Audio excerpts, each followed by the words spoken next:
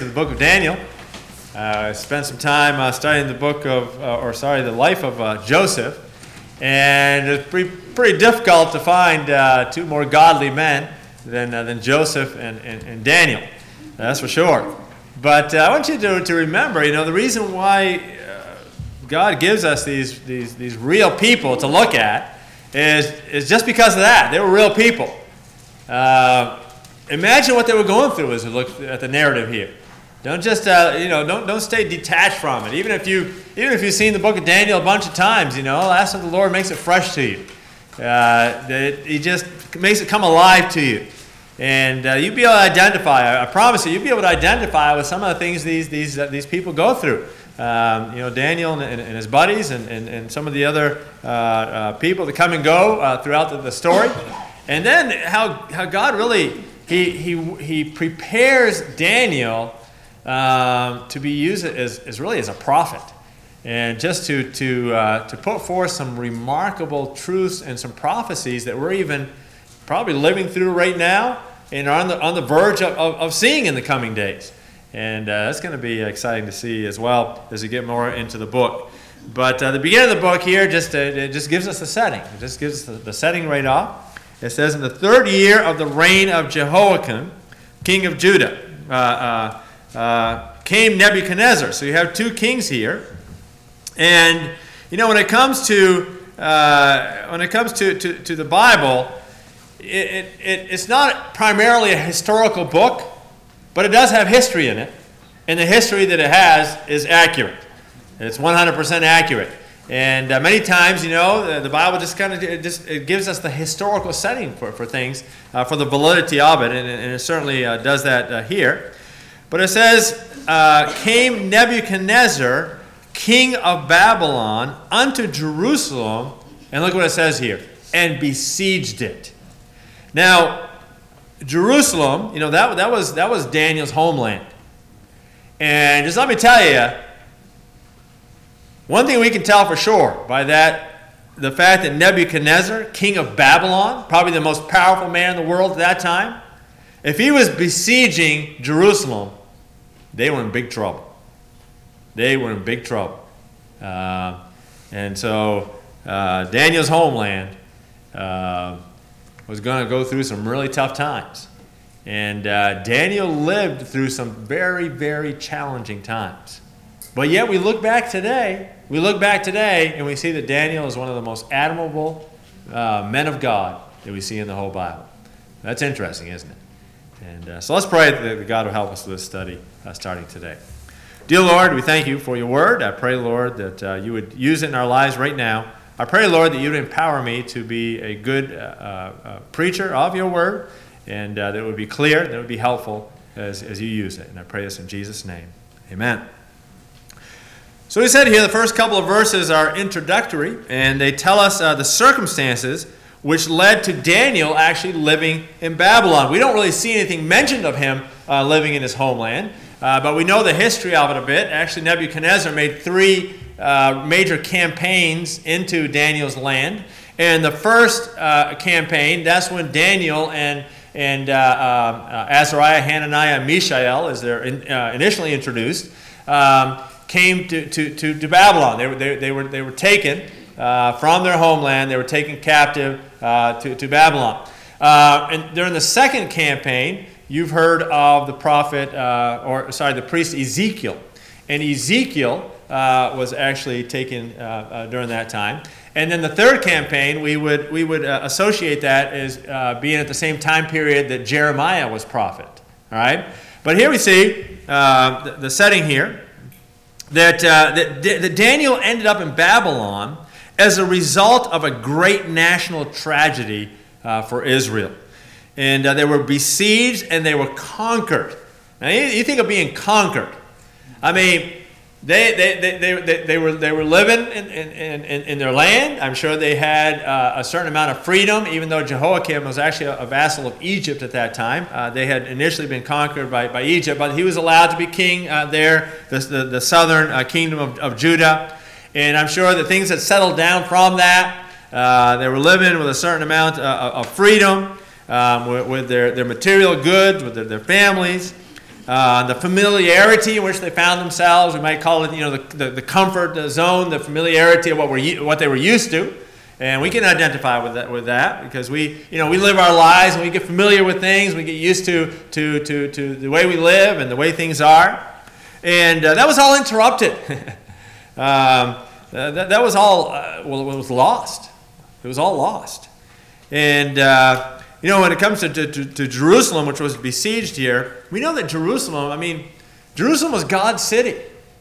Jerusalem, the word Jerusalem means city of what? City of peace. City of peace. Ultimately, Jerusalem is going to be the eternal city, right? There's going to be a new Jerusalem.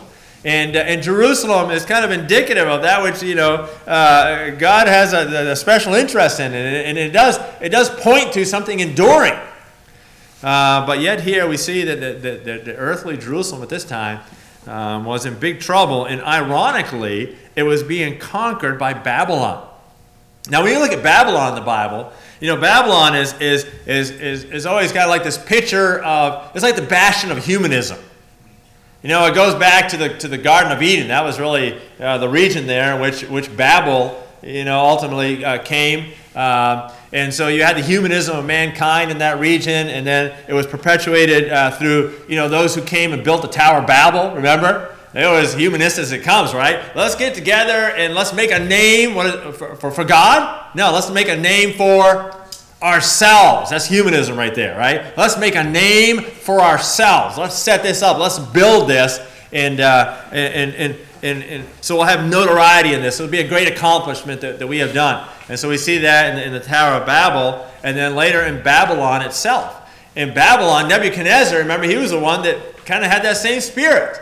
He was the one that, we're going to see, went up and looked at his realm there and said, look at what I have accomplished, right? Just the spirit of humanism there.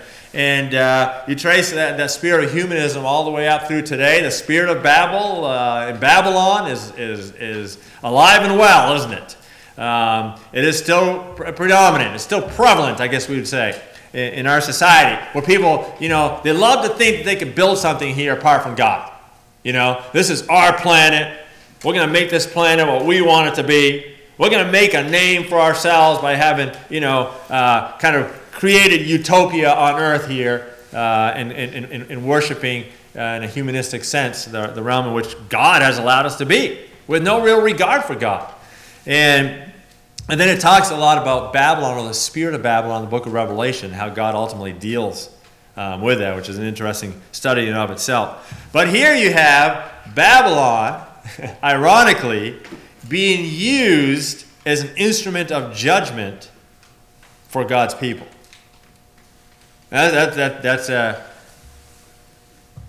something to take note of here. Because just because God, has people that have especially been blessed by Him, doesn't mean that if they turn away from Him, that blessing is just going to automatically continue. And there's times when God, as it says here, look at the beginning of verse 2. It says, and the Lord gave Jehoiakim, king of Judah, into his hand. Whose hand did He give Jehoiakim, king of Judah, into? Well, into the hand of the Babylonian king. The land that was especially blessed by God actually became besieged and conquered by the humanistic ones. But we can see here very clearly that it was the Lord that allowed that to happen. It was the Lord that gave Jehoiakim, king of Judah, into his hand. And so, the two players here on the human stage of power are Jehoiakim and Nebuchadnezzar. They're the two players on the human stage of power. But who is always in the ultimate power? Well, the one who allowed that, gave it over into his hand. The world will look and say, well, this is all about, the supreme power, Nebuchadnezzar, overcoming another power. But we're given insight into here there was something much larger even than that going on, which maybe no one else was really taking that much notice of, except for God's people, perhaps. And Jehoiakim was the son of Josiah. Now, do you know Josiah? Do you think of Josiah as being a godly king or an evil king? He had a tender heart, right? He had a tender heart towards God. And that reminds me again, it only takes one generation to step away from that. There's nothing automatic that just because there's a dad that has a tender heart and is godly, that the son, that's going to happen automatically with the son. And Jehoiakim ended up being an evil king. In fact, he was the one that was so defiant that when the word of God was brought to him as sort of like a final warning, he was in his winter palace with the wood stove going there. And what did he decide to do? He decided, instead of taking heed to God's word, he took his knife and shredded that material and threw it in the fire. And that was really the end of Jehoiakim right there. That was the end of him right there.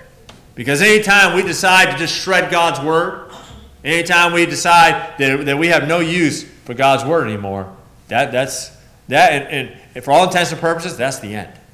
That's the end. And if you spread that out to a people, you have a people that say we don't desire God's word anymore. We have no use for God's word anymore. We don't need that stuff anymore. That's just an interruption to what we want to do. That's just something that is is outdated and it doesn't fit our agenda. That's the end. You're cutting yourself off in the words of life, right there. And that's what Jehoiakim ended up doing. And when a person does that, usually the people that are close to them have to pay a price for that too. And you have a king that does that. That has big implications, because then the whole nation followed into a lot of the outcome of that.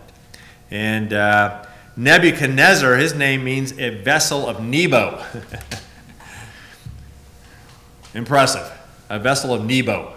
Nebo was an idol. All right? Nebo was characterized by just being made out of just materials that God had made. The true God. Nebo was nothing.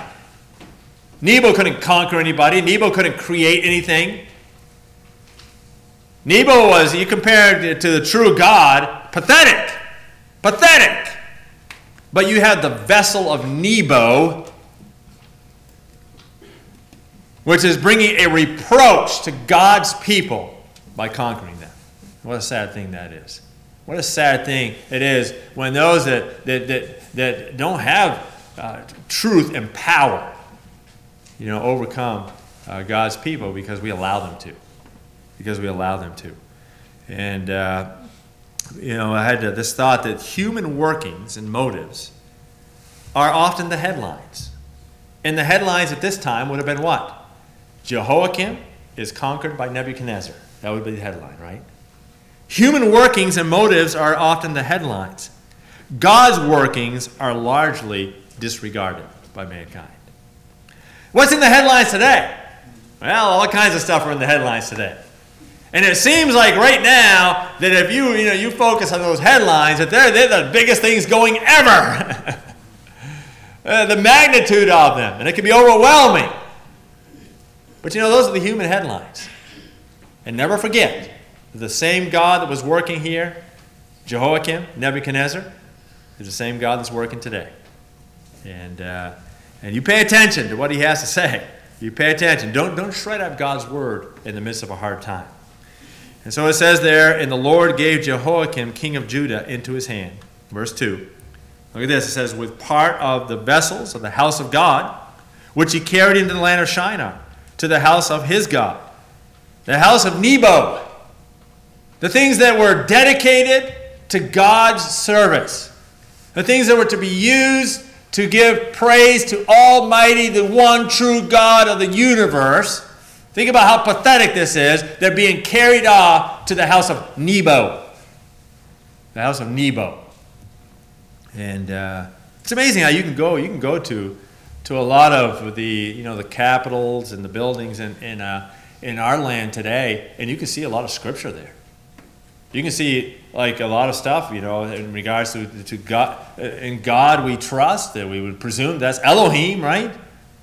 And things that on the surface give glory to God, but they've been offered to Nebo.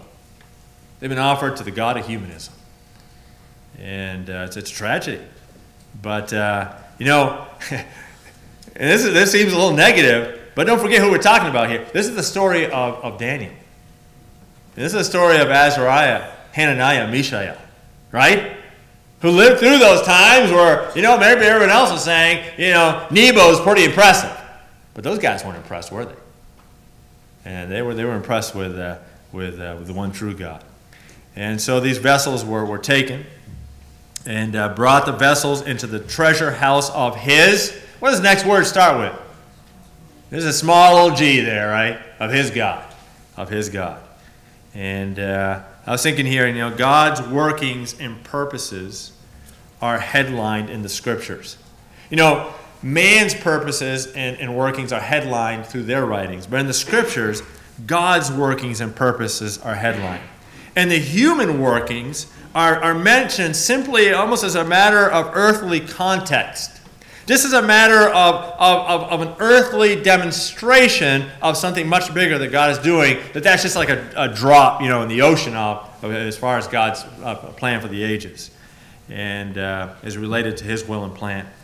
And so among the workings of human power and God's realm, people are either functioning totally in the human realm or with a consciousness and regard for God's authority. And this is really what's at the heart of Daniel's story. Because Daniel and his friends were contrasted with those that were just working within the framework of the human realm.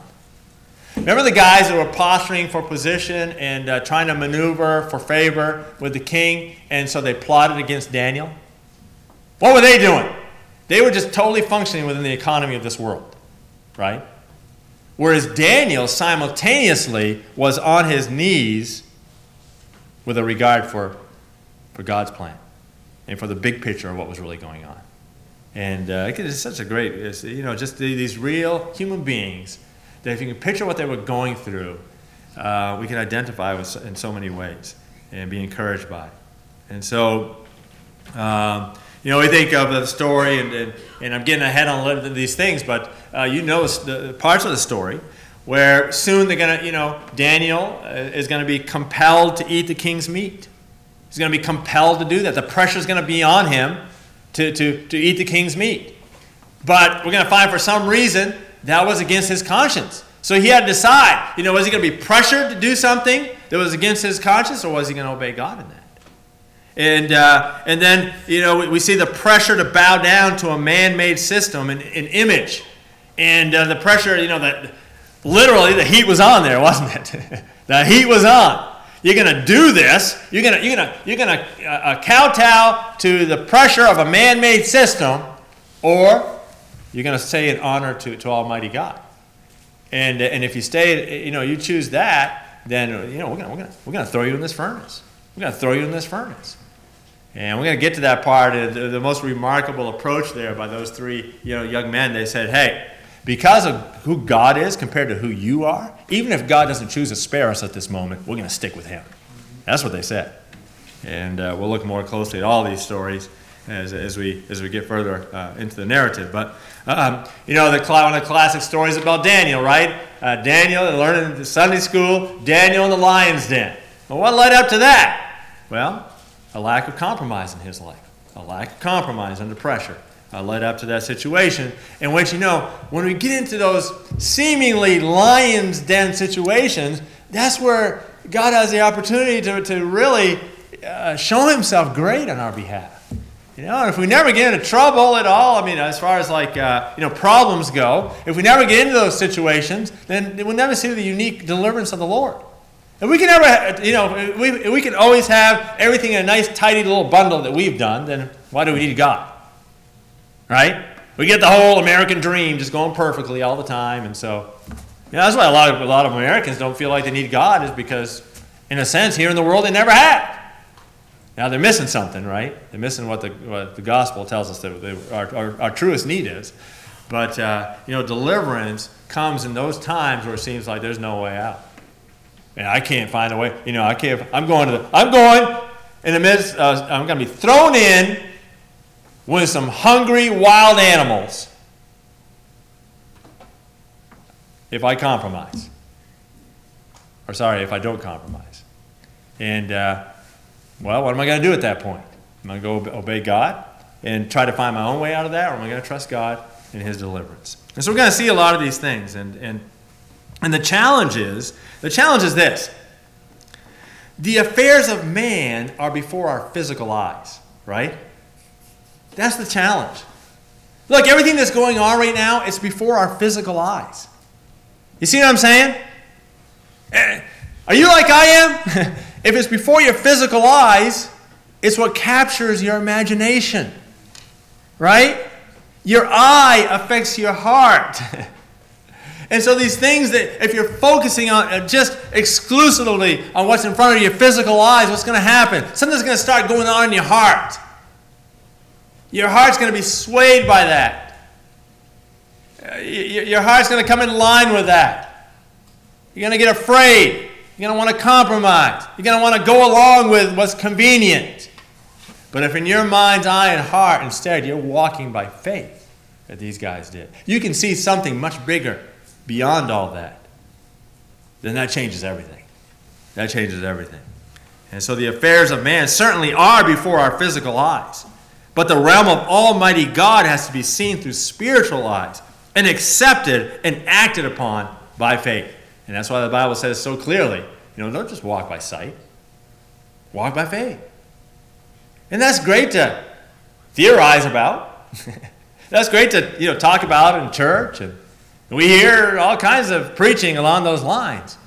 But then real life offers us the opportunity to live that. That's what it does. And it certainly did for Daniel. We think we're just living in the worst days ever. No one's ever lived through days like we're living today. Really? Well, think about the situation Daniel's in. We're going to read a little more about it here. Think about what he was going through. Pretty hard time. Really tough. And but he kept his faith where it needed to be. And so here we find a tough challenge for God's people. God had allowed their king, the one who was supposed to protect their God-given land, to be conquered by a pagan king of a godless land. And their precious assets were pillaged, stolen, desecrated. Everything they held dear was threatened. Almost everything they held dear. But that which they held to be the most dear could never be threatened. And that's the story of Daniel. And so we come to verse number 3. It says, "And the king spake unto Ashpenaz, the master of his eunuchs, that he should bring certain of the children of Israel, and of the king's seed, and the princess." So King Nebuchadnezzar delegated to this man here, Ashpenaz, to get certain of the children of Israel. Now, some have presumed that maybe this means keep some of them alive, or maybe it just means that, one of the ways that they did it, Babylon, when they conquered, they would allow the people to kind of stay in that area, but they knew that they were conquered, and they would have to pay, tribute and taxes and so on to Babylon. So it may not be that the rest of the young people were necessarily killed, but what it does mean for sure is that Ashpenaz was tasked with rounding up certain of the children of Israel that he found to be to qualify. And they're going to give the qualifications here shortly. It says, "And of the king's seed, and of the princes." And, it's interesting because obviously there was things that had gone into preparation of these young people that made them sharp and made them unique. And I found with the world, Christian young people, a lot of times they're pretty sharp. All right? They grow up in such a way where they have good work ethic and good character, and they have a lot of things that the world finds appealing about them.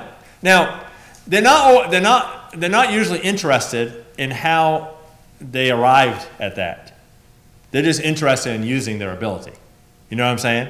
Because as a Christian, we would say, well, if we have some sharp young people, it's because God's grace has worked in their life, and they're trying to honor God in their life, and they're walking with Him. God has used biblical principles to bring them up, and then nurture and admonition of the Lord Jesus Christ, and That's why, these kids are walking the way they are. Well, a lot of times, the world isn't interested in all that part of it. They just want to get those young people and use them for their benefit, right? Use them for their benefit. And that's kind of what was going on here. And but once that happened, and they didn't really have any choice in it, right?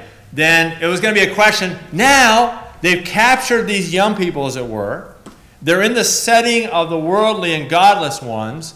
What are these young people going to do now? And Azariah, Hananiah, Mishael, and Daniel, I would assume, they weren't the only 4 that were captured. Right? There was many others. But they're the ones that really stood out. Why? Because they're the ones that really purposed to say, hey, even though we find ourselves in a godless setting now, we're going to stay on course with the way that we were brought up and that which God taught us and that which is real to us now because of our own relationship with God. You see what happened there? It had to be about their own relationship with God at that point. They were no longer with mom and dad. They were no longer with, the temple setting or the educational setting in which they were brought up. Now they were in a place where nobody would have blamed them if they had just gone along with the flow, if they just became Babylonians, if they had just gone along with their new names, which we're going to see here shortly, with their new identity, and just kind of blend in, be conformed to this world, as it talks about in the book of Romans. But they didn't do that. They didn't do that. It's a powerful, powerful picture to us. And what was the world looking for? Well, what the world looks for today. These are the things they value. Hey, says Ashpenaz, go find some of these guys. Verse 4, children in whom was no blemish. So I want them to be physically superior. Right? The world values that today, right? The things that they value a lot of times are more superficial things. And so physically superior. Find the ones in whom is no blemish. But are well favored. So they're good looking and they're physically superior. And they're skillful in all wisdom, cunning in knowledge, and understanding science. They're academically superior. And the world really glorifies that. Being physically superior and academically superior. Later, it talks about the thing that made Daniel stand out was his excellent spirit. A lot of young people have, maybe they're physically gifted, they're intellectually gifted, but what's their spirit? What's their true commitment to God? And then it says here, number 3, it says, and such as had the ability in them to stand in the king's palace. They were socially superior.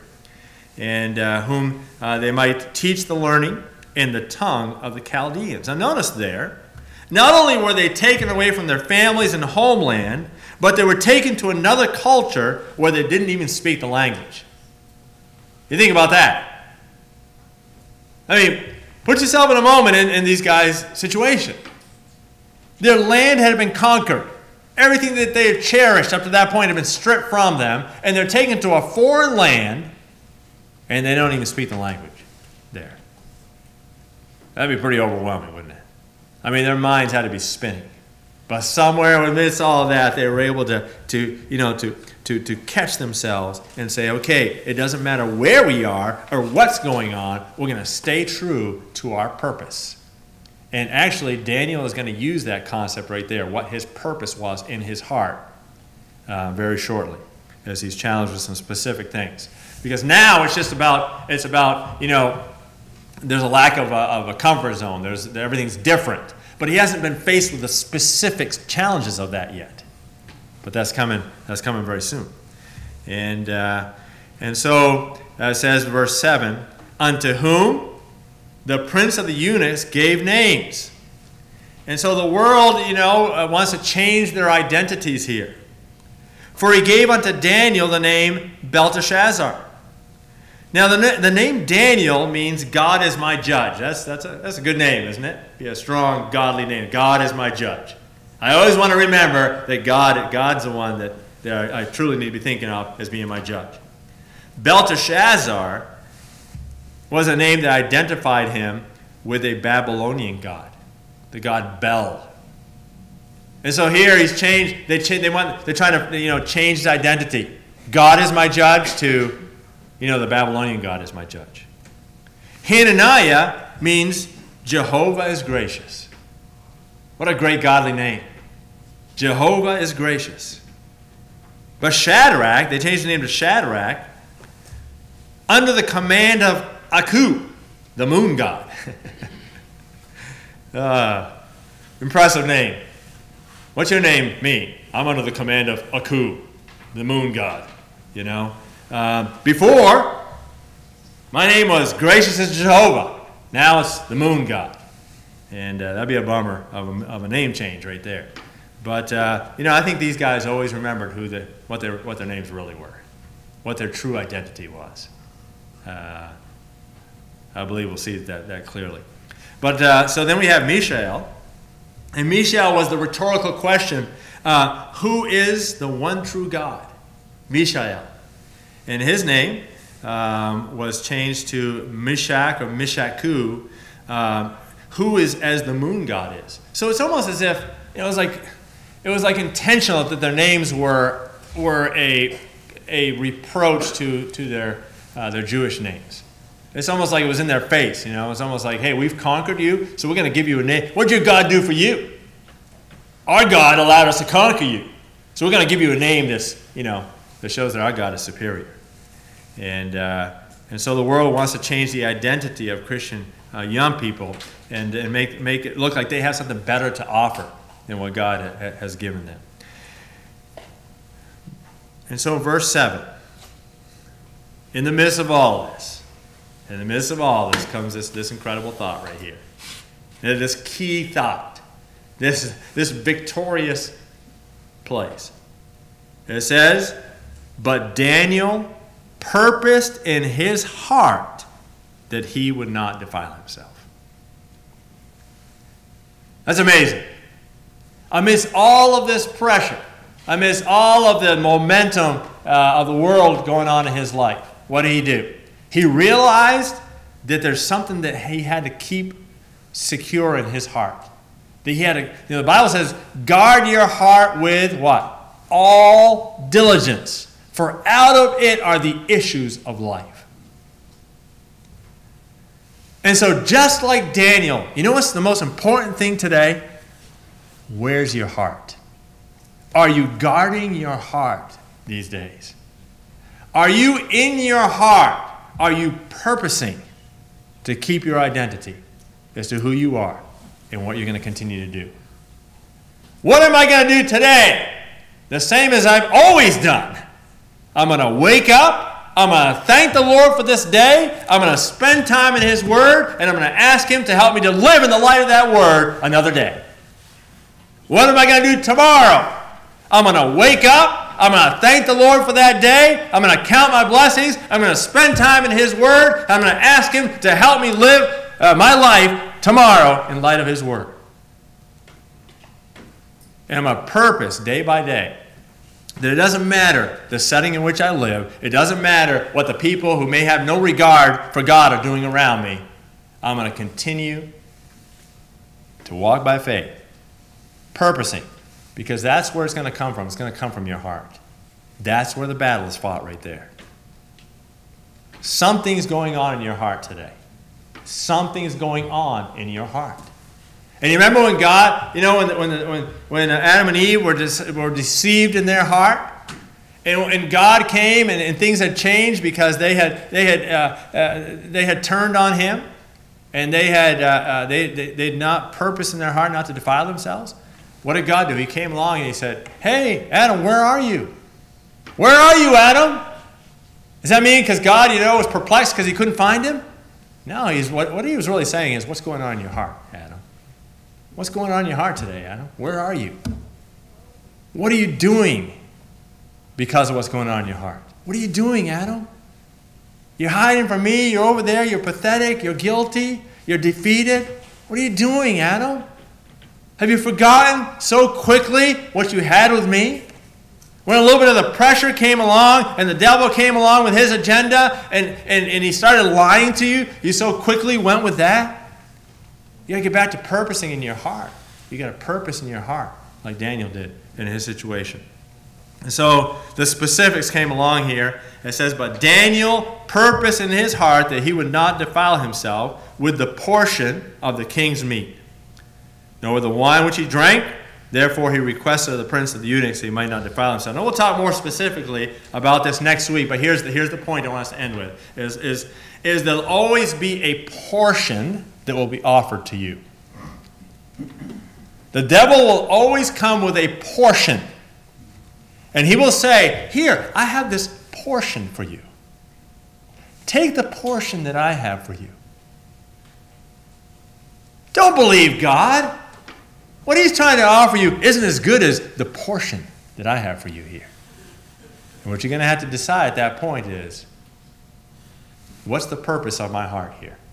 Is the purpose of my heart in this life just to feed my flesh and please myself and live that I want to live just floating with the momentum of this dead world? Or is the purpose of my heart that I'm not going to defile myself before God? I'm going to be content with his portion instead. Because I can promise you one thing.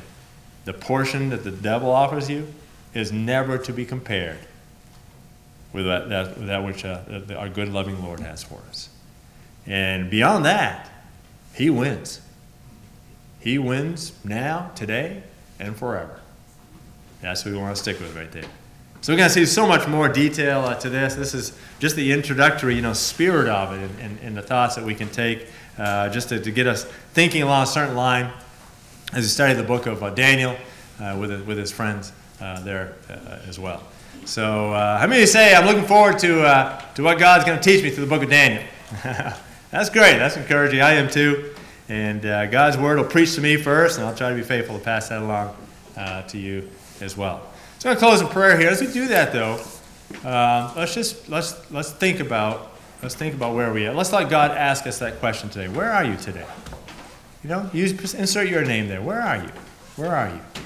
Let him ask you that question, and let him help you. Maybe you need to get back to a certain point in your walk with him.